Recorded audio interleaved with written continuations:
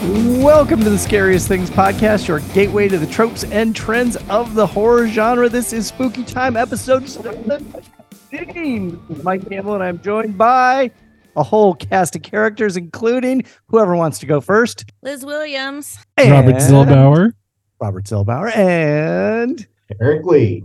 All right, Eric and I are hot on the heels of finishing up the Portland Horror Film Festival. I think Eric's probably going to talk a little bit about that and some of his thoughts and feels. Indeed. I only got 2/3 of the thoughts and feels that Eric got because I did 3 out of the 5 days. Eric did all 5 days, correct? Marathon. Mm-hmm. Marathon. All right. But I'm going to kick off this episode of Spooky Time with 2 quick things. One, I finally got around to, I think I had read Boogeyman, all 25 pages of The Boogeyman. I honestly can't remember if I had read it or not, but I finally got around to reading it. And then I went and saw the movie. So much like a recent discussion we had on Spooky Time regarding the book and the movie, Cabin at the End of the World, both Boogeyman, the 25-page short story that Stephen King wrote in 1973, I believe, 3, 4, something like that, and the film that just came out 2 months ago are both very, very good. I will tell you, there's some wonderful practical effects in Boogeyman, the film, and there are 5 legitimate jump scares to the point where I was clean out of my seat. The other thing I want to talk about real quickly is there is an auction house called The Prop Store, which just put up online 1,400 horror-related items. Just put it up online yesterday. Yeah. They anticipate that they are going to generate $12 million in revenue as a result of those 1,400 things. Some of my faves from this one. Yes, the clown mask. That's one of the big guys. Yeah, that one they expect to pull in about $400,000. Whoa. The head crab. The head crab they think is going to pull in around $200,000, and then Sam's gloves from Trick or Treat, they think are probably going to pull in around $10,000. So yeah, go online to the Prop Store, or you can head on over to our On to Get Off Again competitors, Bloody Disgusting, and see the full list at their site. Either way, you will get a full rundown of massive amounts of horror goodness. Over to you, Eric Lee, to talk about the Portland Horror Film Festival and whatever else you would like. Well, after I finish mortgaging my house so I can afford the head crab, because that is the thing for this, the Scariest Things. Absolutely. And it also serves up for a background that I probably should have actually had, but we are doing, this is Barbarian, my favorite movie from 2023, and this just means that we are doing our Thingies Awards coming in now, and we're going to do one of our next podcast will involve that. And, they just finished up the Tony Awards, so we're not really that late, right? And the Chainsaw Awards. And they're pretty much the same, right? Yeah, the Tonys and the Thingies, they're pretty much it's the like, same. we are the, what is it? The Oscars, It's Emmys, Tonys, and Grammys, and the Thingies. He got 2 T's this time. Yes. Emmy, Grammy, Oscar, Tony, Thingy. Yes. So I think the message here is for those of you who actually participate in our Facebook forum, you're all invited. We will be getting the invitations to the link for voting for this. Anybody who's listening on here, we will also have a link posted for the Thingy Awards on our site so that you can actually contribute. It'll be a fast burn though. This is going to be like just in the next few days kind of a burn. So, but I think in going back on this, I think my not to spoil anything, but I think you can safely say that there's a new generation of actors arriving on the scene. It is a youth-heavy acting movement coming through as of last year. 2 years. So those of you in the know, you'll be able to piece some of that together. But I think it's yet again, I think this is a great 2022 was a great year for horror. Jamie Lee Curtis was in a movie last year, just for the record, and a good movie. And she's not young. Right. But she did not get nominated because the movie that she was in sucked. So, horror movie wise. Yes, it did. Yes, but it did. her other one, she's got the real golden trophy. She's got the Oscar for the movie that she deserved the Oscar for. That's right. We're all good here. But as Mike was saying, the two of us had spent a good chunk of time at the Portland Horror Festival splitting. I split my time between the Hollywood Theater and the Clinton Street Theater in Portland. Yep. And Gwen and Brian, I think my description for what I saw this year was gonzo. I think there were a lot of really fun, weird movies. I don't think Mike didn't get to appreciate as much of the gonzo as I did. But I think the highlight for me, and I got a post for it on our website, is Onyx, the Fortuitous, and the Talisman of Souls by Andrew Bowser. Now, I think I gave it 4.5 stars, but your mileage may vary greatly. Yes. Because you have to take the premise of a very strange fella as your lead protagonist in the way that Pee Wee Herman is a strange fella, or that Tommy Boy. He's an exaggerated personality. But he's a lovable loser. And I think the thing for me that resonated with me on Onyx is that the weirdo character, you look around the theater in a horror film festival, he kind of looks like one of us. Could be sitting right next to you. Yep. I think we all know some people who are kind of have that weird manic energy. Enough said about that. I think there's the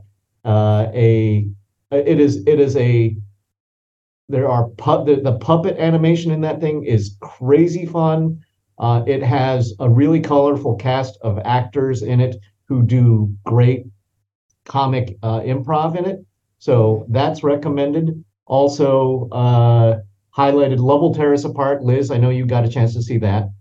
There were 2 Korean movies, Shabak being the other one. Love Will Tear Us Apart is the superior one of the 2. Mm-hmm. But they're both good. They're both good. I think I'm giving Shabak 3, and I'm giving Love Will Tear Us Apart 4. Mm-hmm. Wow. So that was good. I also got a chance. Mike and I got a chance to see Invoking Yell, a Chilean black metal movie that I had issues with the first 40 minutes because there was no horror. There's really no horror for about an hour. Mm-hmm. This is what I would say about Invoking Yell. Much like the premise that you gave for Onyx, the Fortuitous, if you accept the premise, you'll get into the movie. If you don't accept the premise, you can't get into it. And I think you and I had the exact opposite opinions of those 2 films. Mm-hmm. I couldn't accept the premise of Onyx, but I could accept the premise, or I lived the premise of Invoking Yell. Yeah, I think the other thing for Invoking Yell is it goes really old school found footage in the shaky cam. Oh. I know some of my friends had to leave the theater because they got ill. Huh? They out Blair Witch. Super shaky. Maybe that one, since I got to see it as a screener for Panic Fest, maybe seeing that one on a small screen is better. Because I don't bet you're right. Having a probably would be. Like potentially, it throws your head around pretty good. Yep. Black Mold, another really good movie. Beautifully shot. I think that one had it's a fairly conventional movie, that is well executed, and I like kind of the spinning out of control in the last 20 minutes of the film. And then lastly, what else was there? Satan Wants You, one of the best documentaries in the last several years. Satan Wants You, and there's that one. That's a true cautionary tale. Oh my It's God. is it scary ever? for scary for reality reasons. Mhm. And apparently that woman is still alive and not talking to Sure. anybody about it. She sure is. Yeah. Interesting. But if you want to know about that one, Mike's got a South by Southwest review Mhm. Yep.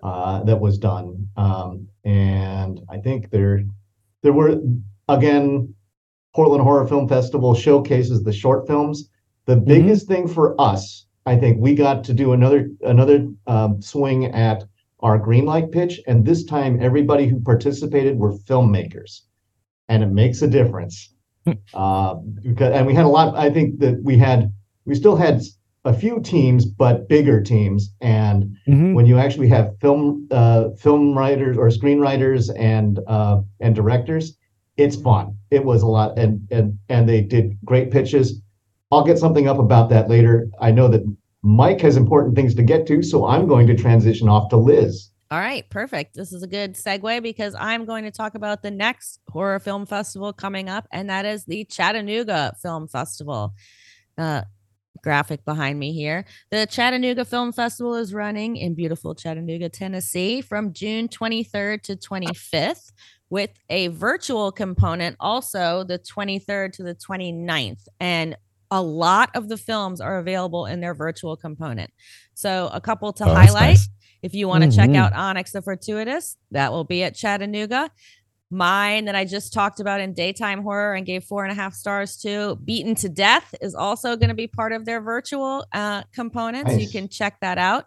If you are in person, I'm going to recommend a really cool found footage for the Instagram age called Mind, Body, Spirit, about a wannabe yoga influencer who let's just say takes her ritual practice to the next level. I'm going to be interviewing the writers and directors of that film this week, so stay tuned for my review and for a little podcast extra with them. And a highlight, if you are there live, Grady Hendrix will be there as well, doing how to sell a haunted house in a challenging market. So if you are there on Saturday the 24th, go see Grady Hendrix's performance. You will not regret it. That is an experience. It is an experience and worth every second of your time. So, and also Chad McLeod Chapman, Pumpkin Pie, he'll be there. Clay McLeod Chapman. Clay, yeah. Oh my gosh, he has too many names for me to get. He has a new book coming out. I think it's going to come out this fall. Yes, I just have heard some buzz about that on the book talk TikToks, and everybody's saying it's really scary and really good. So I can't wait to read that one. So for the Chattanooga Film Festival, tickets, passes, and to read all about the films, they've got about 30 short films, over 30 feature films. You can go to chatfilmfest.org and check everything out there. Joseph and I are going to be covering that for our group. And I've got a long list of things I want to check out, including another black metal documentary called A Wandering Path. So Mike, stay tuned on that one. So, and with that, to the man in Haddonfield, Robert. Oh, yes. Well, I'm going to go off on a little bit of a tangent here, but I brought back Mr. Myers here for a reason.